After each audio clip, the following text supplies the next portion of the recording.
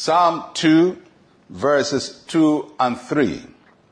The kings of the earth set themselves, and the rulers take counsel together against the Lord and against his anointed, saying, let us break their bonds in pieces and cast away their cords from us.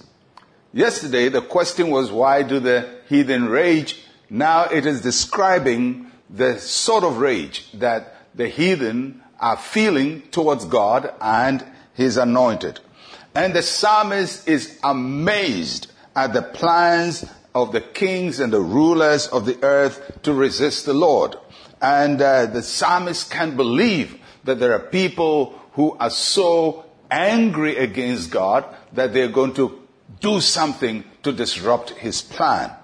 And the passage describes their approach in two ways. It says that they set themselves. That means that they come together and position themselves against God. And the second statement says they take counsel. They caucus together. They plan together.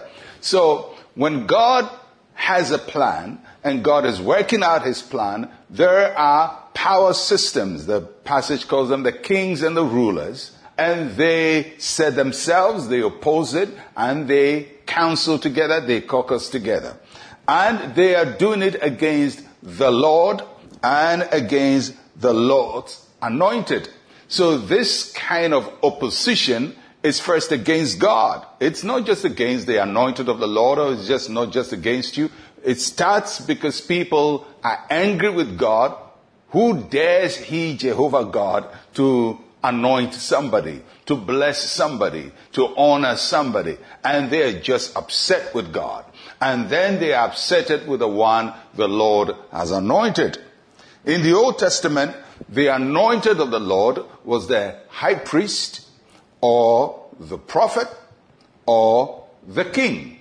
And in this passage, the anointed is directly in reference to a king that God has anointed to rule over Israel. So at the time God picks a king and anoints him, whether it's David or some other successor of David, people look on and say, why should God have anointed that one? Probably this one is better, this one is preferred. Who dares he anoint and use somebody? And that spirit is still present now, although we are not talking about kings. But sometimes we look at somebody God has blessed and we wonder, what did God see in him? Why should God have blessed him? Why should God have honored him? And sometimes we think because we hate somebody, God should hate the person. God is not obliged to side with your hatred and with your rage. He does things after the counsel of his own will.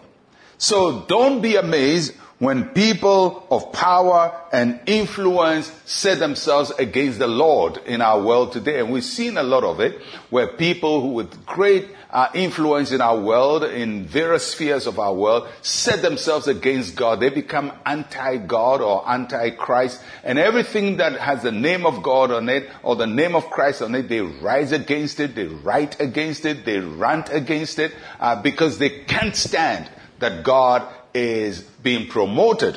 And they can't stand that the people associated with God are doing well. So they set themselves against them and they plot together.